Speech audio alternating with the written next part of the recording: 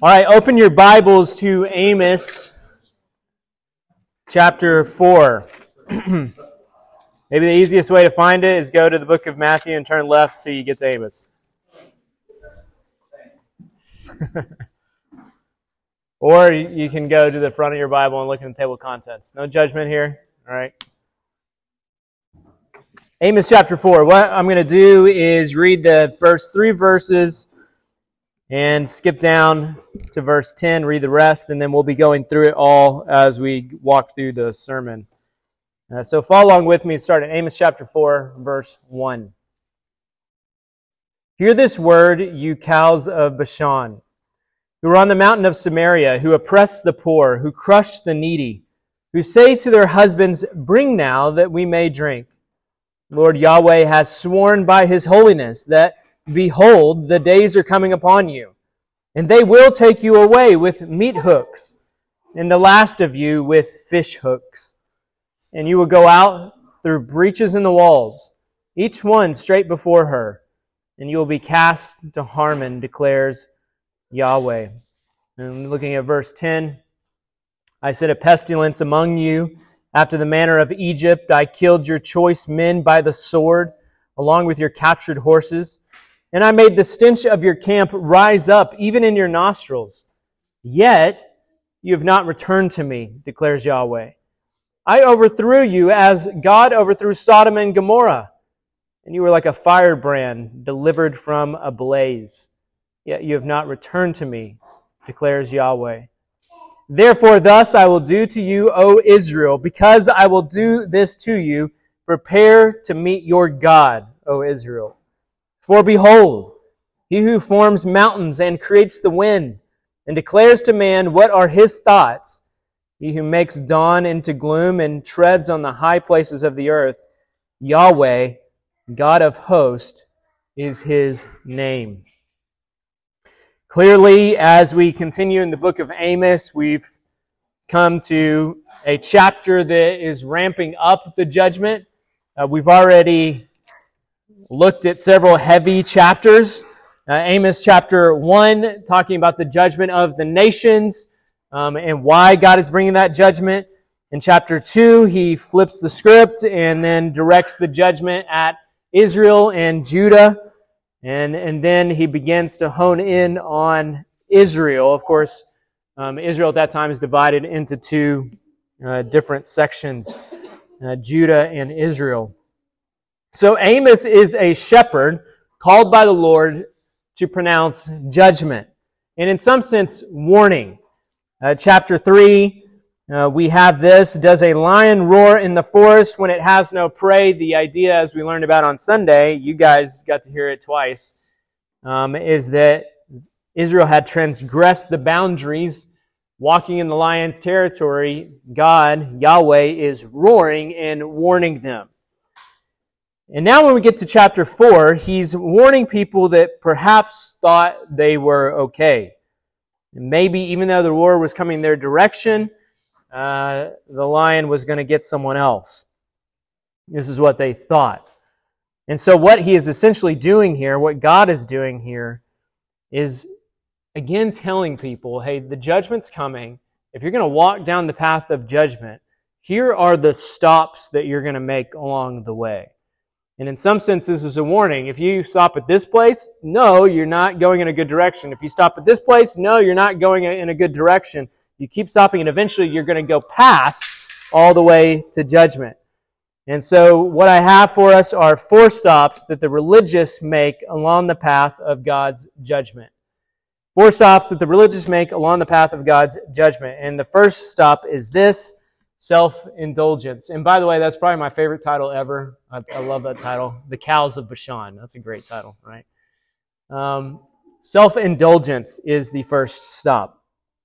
We just read it. Hear this word, you cows of Bashan, who are on the mountain of Samaria, who oppress the poor, who crush the needy, who say to their husbands, bring now that we may have drink. Lord Yahweh has sworn by His holiness, behold, the days are coming on you, and they will take you away with meat hooks, the last of you with fish hooks, and you will go out through the breaches in the walls, each one straight before her, and you will be cast to Harmon, declares Yahweh. So what is this? you cows of Bashan. Sometimes phrases don't quite read the same way in our day as they would have in Amos's day. This sounds like a major insult, right? Not the kind of thing that you're going to say to people. You might imagine, me on a Sunday and I'm preaching and it's getting heavy, and then all of a sudden I turn over to the right and you got a bunch of women sitting in that section, and I say, "Here now, Cows of Bashan!" Okay, and basically I'm going to get thrown out of the pulpit at that moment, and I should. But that's not exactly what was being communicated. He wasn't calling them fat or saying that they're eating the grass too much or anything like that. And it is clear he is talking to the women. The noun is in the feminine, and then of course later it goes on to say who say to their husbands. So he's talking to the ladies of the group, of the area. But actually in ancient times, the comparison to a cow would not have been necessarily an insulting image. And this was because cows during that day would have been a kind of status symbol. The cows of Bashan meant you were extremely rich. You lived in a fertile land. Cows were well-fed, extremely strong, and so were their owners, rich, well-fed, and living it up. They were strong, is the idea.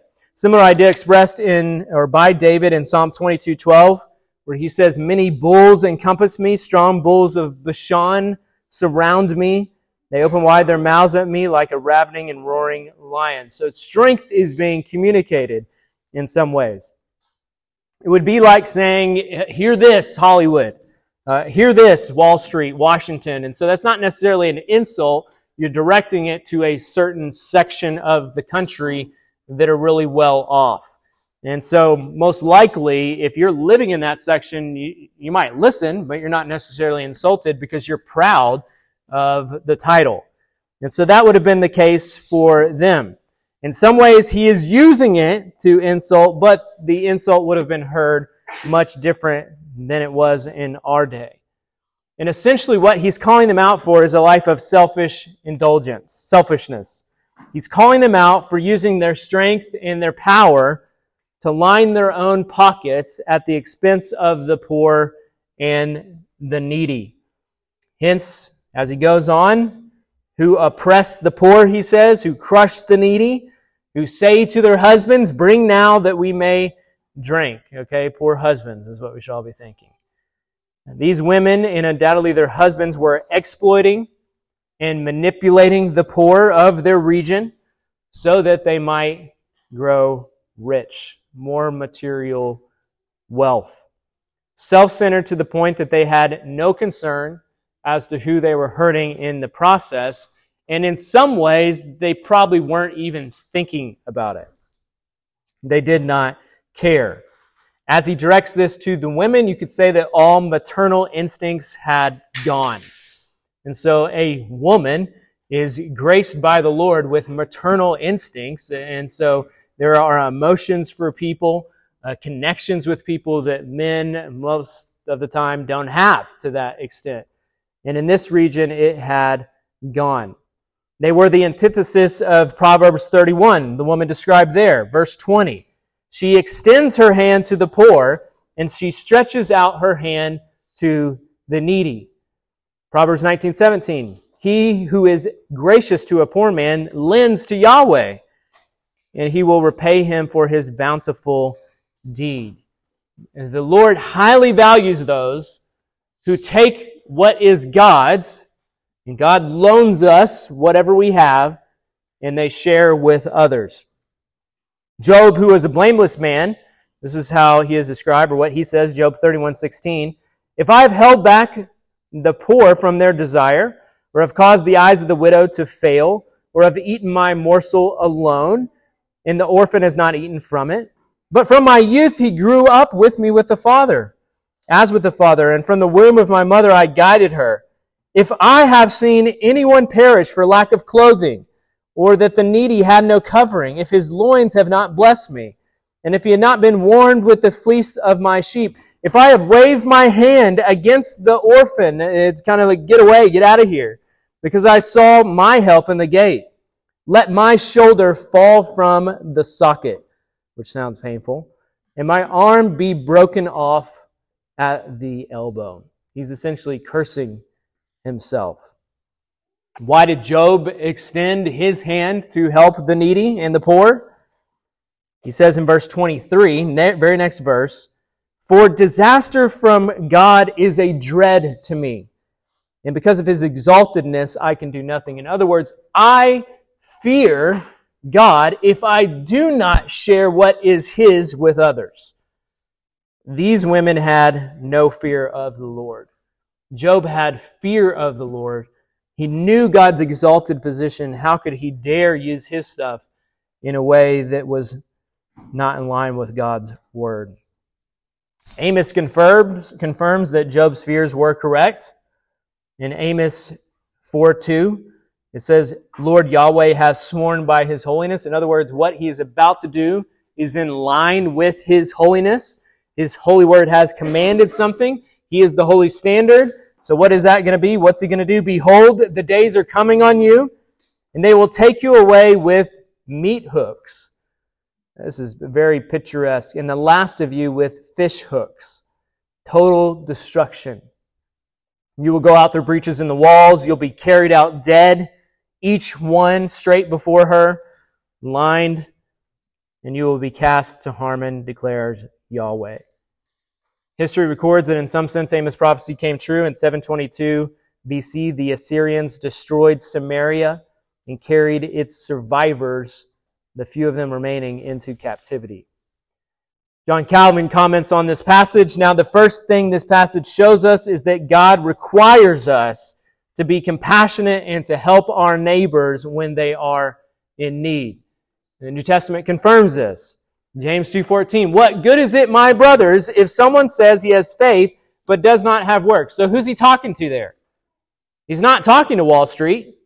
He's talking to the church, to believers. What good is it, brothers? Can that faith save him? And the rhetorical question answer is no. He doesn't have faith. If a brother or sister is poorly clothed and lacking in daily food, this is someone in the church. One of you says to them as you walk in the church, "Go in peace, be warmed, and be filled." And you go sit down and listen to the sermon. Without giving the things needed for the body, what good is that? It's not any good to that person. So also faith by itself, if it does not have works, is dead. God expects every one of us who know Christ to share. We've already learned this in Ephesians. No longer steal, but labor, performing with our own hands what is good, so that, what's the reason? We might have something to share with one who has need. Here is a reason that all of you should have a job. Because you are called by God to use your strength. That's the first gift He gives. He gives you strength. He gives you energy so that you might work, and now He's going to give you pay for that work. But what's the reason? So that you might share, displaying the love of Christ to other brothers and sisters in need. God requires this of you. So the application clearly of Amos chapter 4, in the first verses here, is that when God blesses, He expects you to share. Or what God gives, He expects you to share. Actually, even stronger, He commands, as we saw in Ephesians, that you share. Now, right now, some of you have very little in comparison, maybe. If you compare it to the rest of the world, maybe not. You have a lot. But you may be thinking to yourself, I only have a little. So here's a suggestion. Be wise with your money and look for opportunities to share. It's easier to share when you have little than when you have a lot. So build that in. And maybe we're not just talking about material wealth. Maybe you're thinking, I don't have a lot of material wealth. I don't have anything that I could share. But there's lots of things you could share. You could share your time. You could share your energy. You could share lots of things with people. You could share your hospitality. Be hospitable with where you live. Those kinds of things. You open up your home or wherever. Look for opportunities to share and to build that kind of characteristic into your life. Look for ways to share. That's probably the best way to avoid the sin of oppressing the poor, is to help the poor and to share with them. A second application, though, can be drawn out of this first little section. By turning his attention to the women, God makes it clear that there is no hiding from the coming judgment.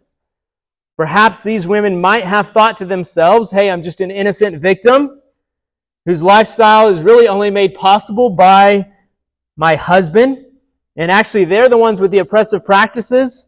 I'm just the benefactor.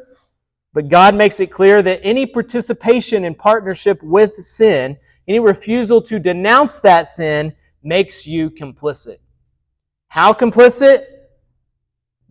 He says, you'll be carried away with fish hooks. That's pretty complicit. A modern illustration might be Jeffrey Epstein's wife. She was complicit. Maybe she didn't do all of the acts and all that, but complicit. Or perhaps a member of Hitler's army who did not give the order to massacre the Jews, but nevertheless was silent and watching others carry it out. Complicit. And on that great day, when the great and small are brought before the great judge, there will be no victims. Everyone is complicit. Everyone who played a part, whatever that part is, will be guilty. The Lord has sworn by His holiness, behold, the days of judgment are coming. They weren't expecting it. They're just living it up, cows grazing in the field. But they should have, because they had God's word, they knew God's word. They had a responsibility as wives to speak up and to help their husbands to say something. They were responsible for their sin. This is one reason why victim theology is so dangerous. Don't blame me, I'm just a victim. But there are no victims. And you see this going on all over the place. How on earth did the slaughter happen on October 7 by Hamas, and then like 2 days later, people are celebrating that slaughter basically in the name of victimhood? There are no victims. To be a victim is to essentially say, I'm not responsible. Victims are responsible, oppressors are responsible before the Lord. And I would highly encourage you not to think of yourself in a victim kind of way. It will not do you any good. So self-indulgence is the first stop that the religious love to make on the pathway of judgment. And as they continue down that path, they're going to make another stop if they continue in their self-indulgence. And that is self-deception. Self-deception. From indulgence to deception. Everyone who continues in sin is on some level or at some level self-deceived. Now look at the next verses, starting in verse 4. Enter Bethel and transgress. In Gilgal, multiply transgression. Bring your sacrifices every morning, your tithes every 3 days, and offer a thank offering also from that which is leaven. And call for free will offerings, cause them to be heard about. For so you love to do so, you sons of Israel, declares Lord Yahweh. This is a good example of why we can't just rip verses out of context in the Bible. You could just imagine some preacher using this verse in a good way. Hey, bring your sacrifices every morning, your tithes every 3 days. I'm sure some prosperity gospel has used that to line his own pockets. But this is clearly sarcastic. This is what was going on. They were sinning, living a selfish, indulgent lifestyle. Judgment was coming. And what they were doing along the way? Walking into God's house, acting as if everything was okay. That is the epitome of being deceived. If you can continue in sin and then walk into the very place which is supposed to be about worshiping God and have no fear, you are deceived. And that deception will lead you all the way to judgment.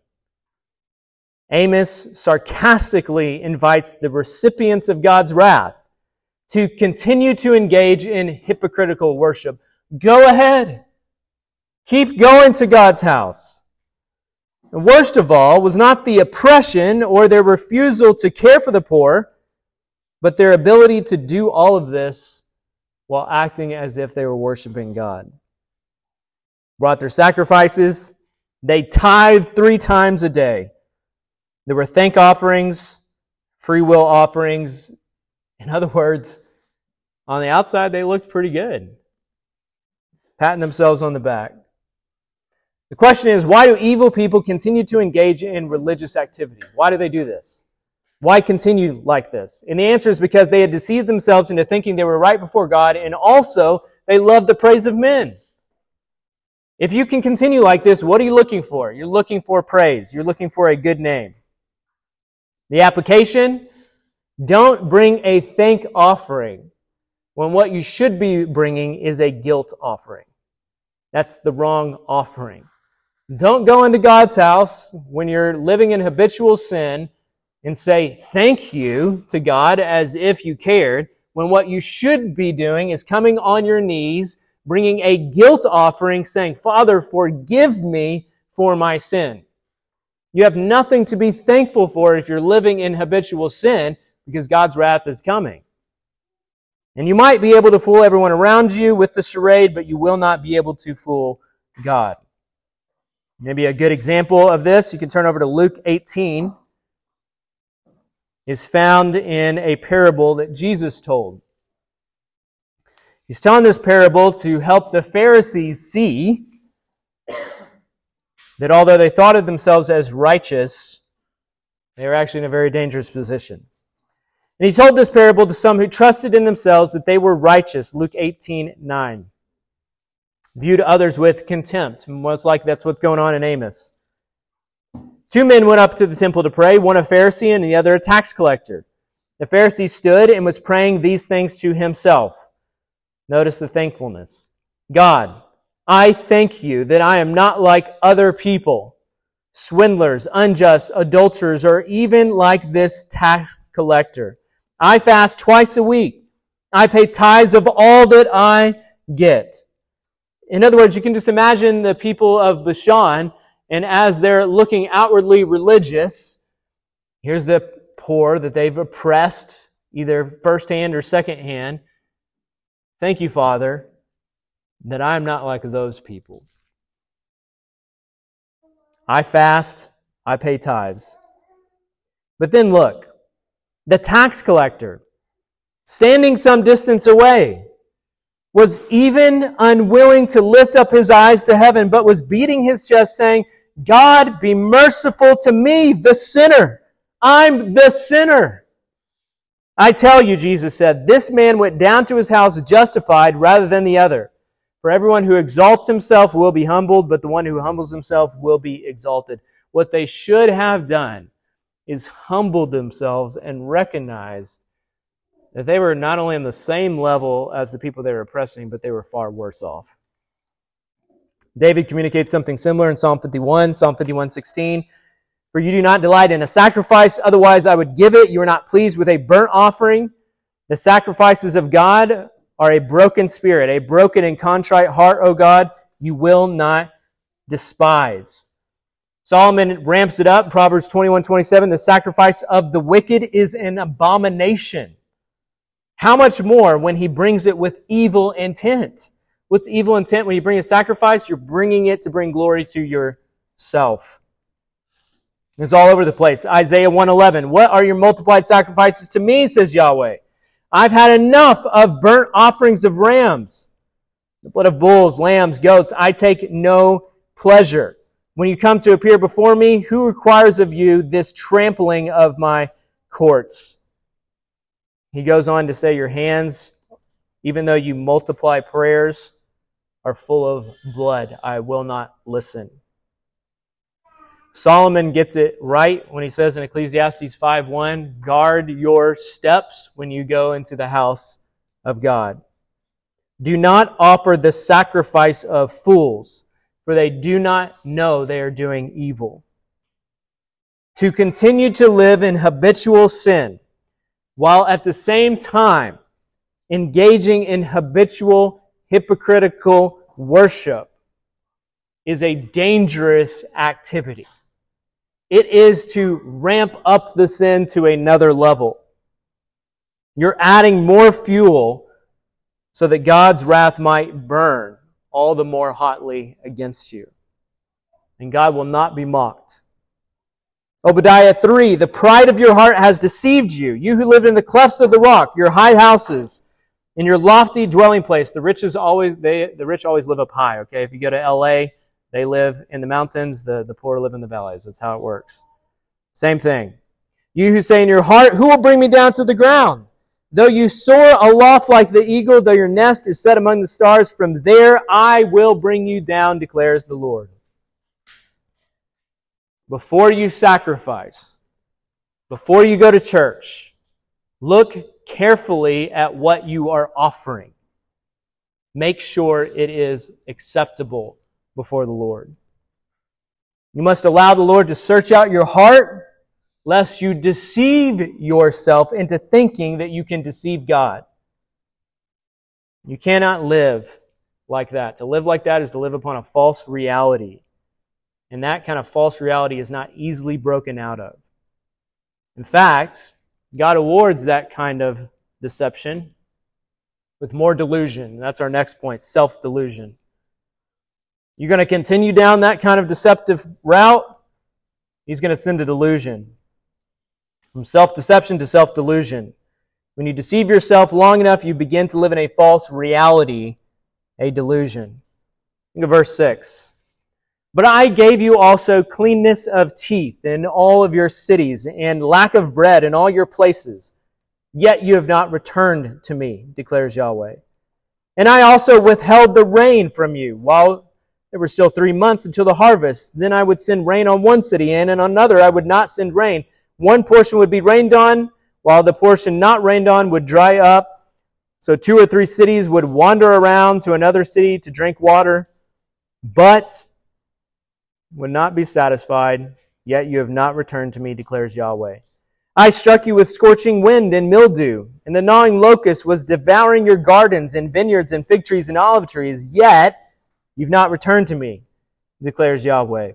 I set a pestilence among you after the manner of Egypt. I killed your choice men by the sword with captured horses, and I made the stench of your camp rise up even in your nostrils.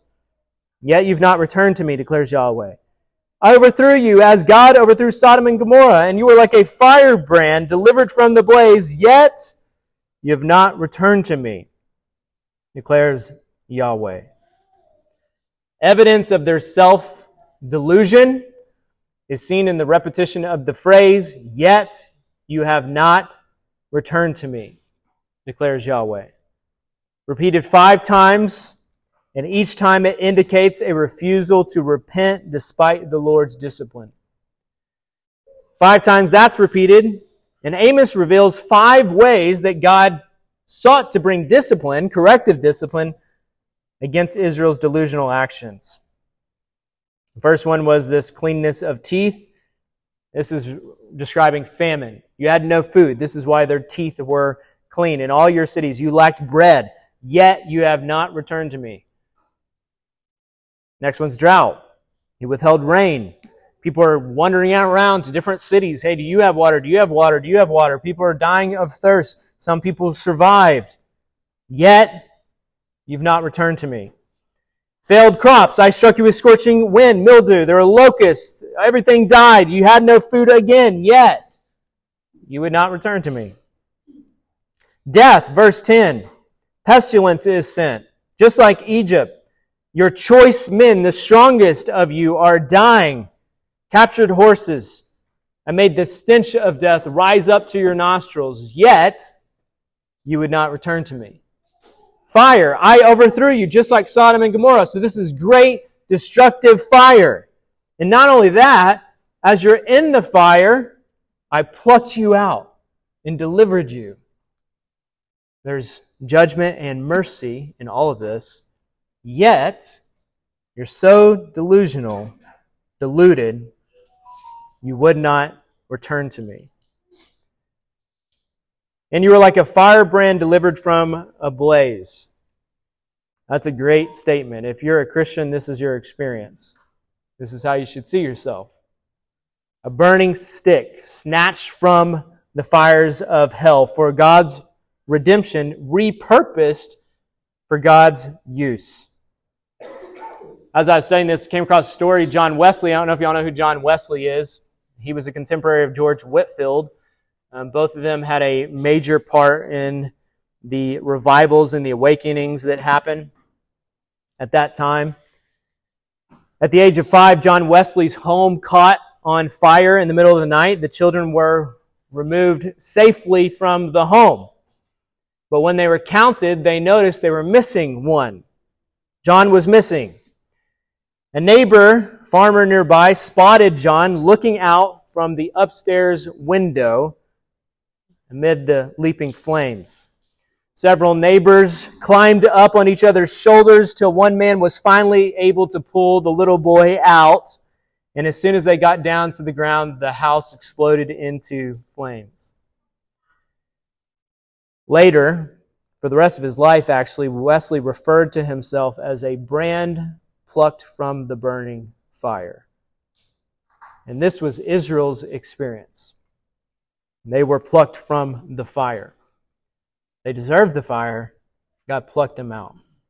And every single one of you in here deserves the fire. God plucked you out. He plucked you out so that you could be used for Him. So that you could obey His commandments and live a life that was pleasing to Him. And yet, though this was Israel's experience, they were too deluded by their own pride and by their own false sense of righteousness to stop and to consider whether or not they had been the cause of all of these judgments. That's true. Not every natural disaster means that you have sinned in some way.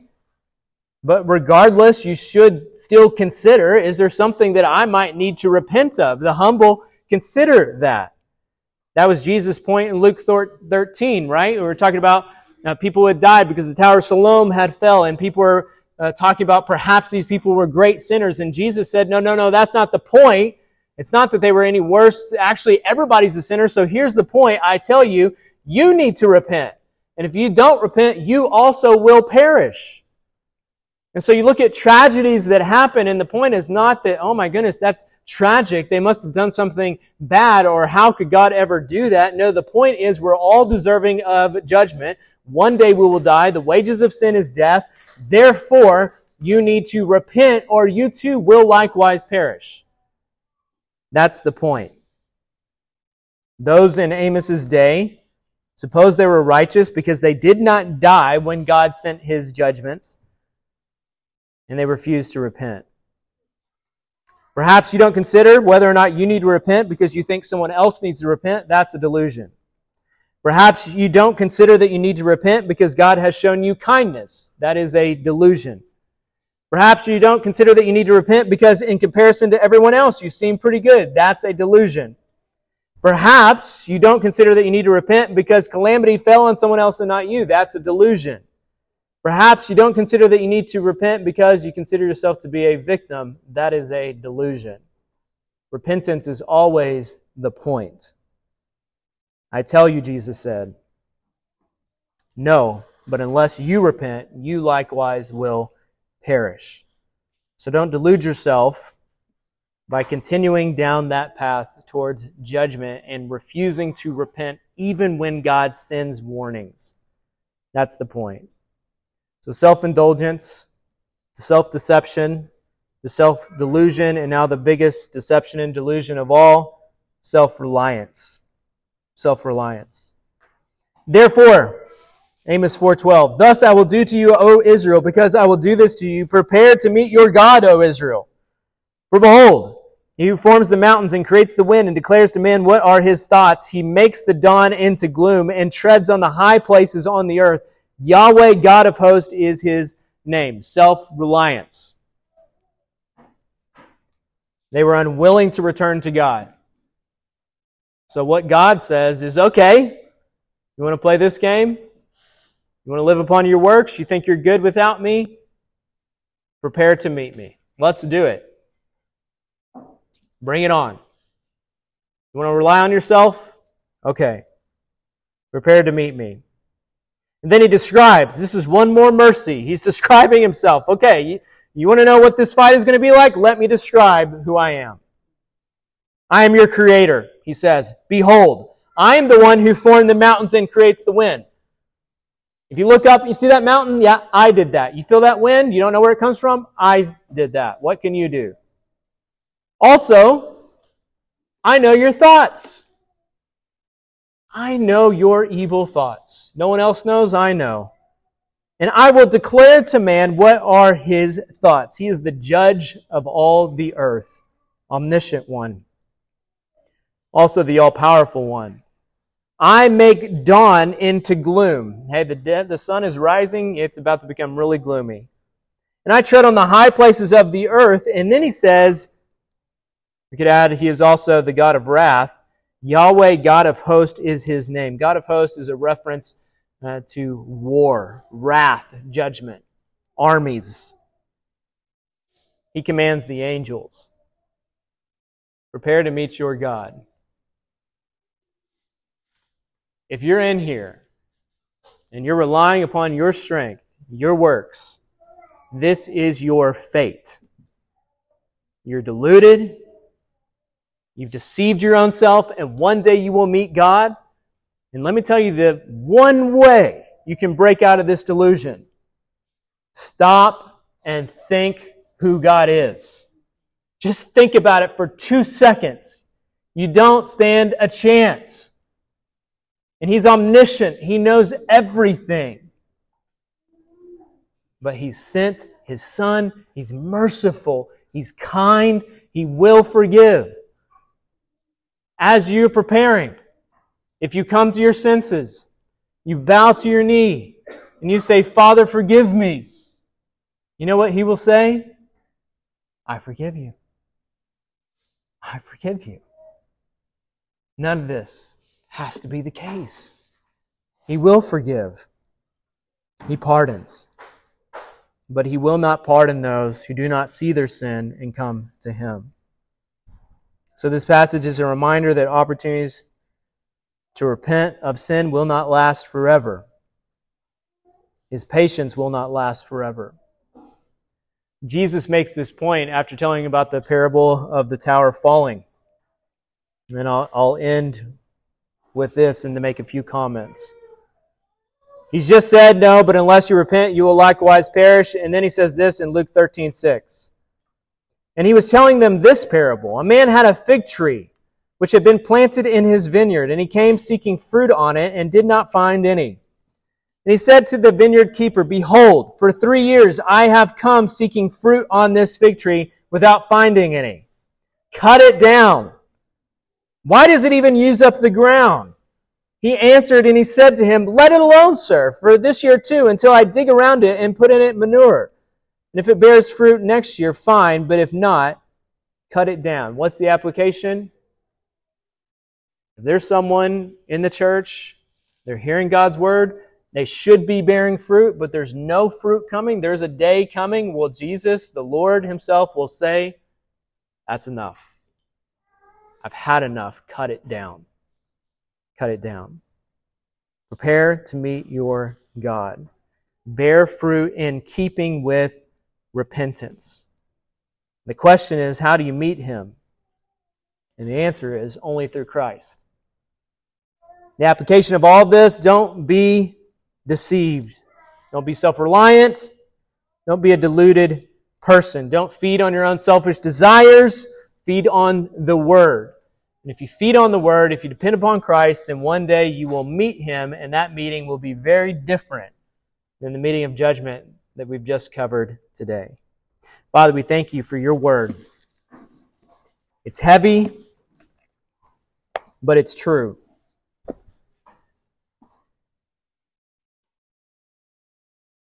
And Father, may we first apply it to our own hearts. We desire to bear fruit in keeping with repentance. Father, we desire to use the gifts that You've given us, the money that You've given us, to help others, to share with those who are in need. Father, keep us from the selfish, indulgent lifestyles that are all around us in this country, from the kind of lifestyle that would feed and live on constant entertainment. And Father, let us ask the harder questions, and that is, what do you require of us? What do you desire? Father, as there are so many that are lost and dying and perishing all around us, deceived and deluded, give us wisdom and opportunities in sharing your word. And Father, I pray that you would open eyes for your glory, not for ours. We pray all of this in your Son's name. Amen.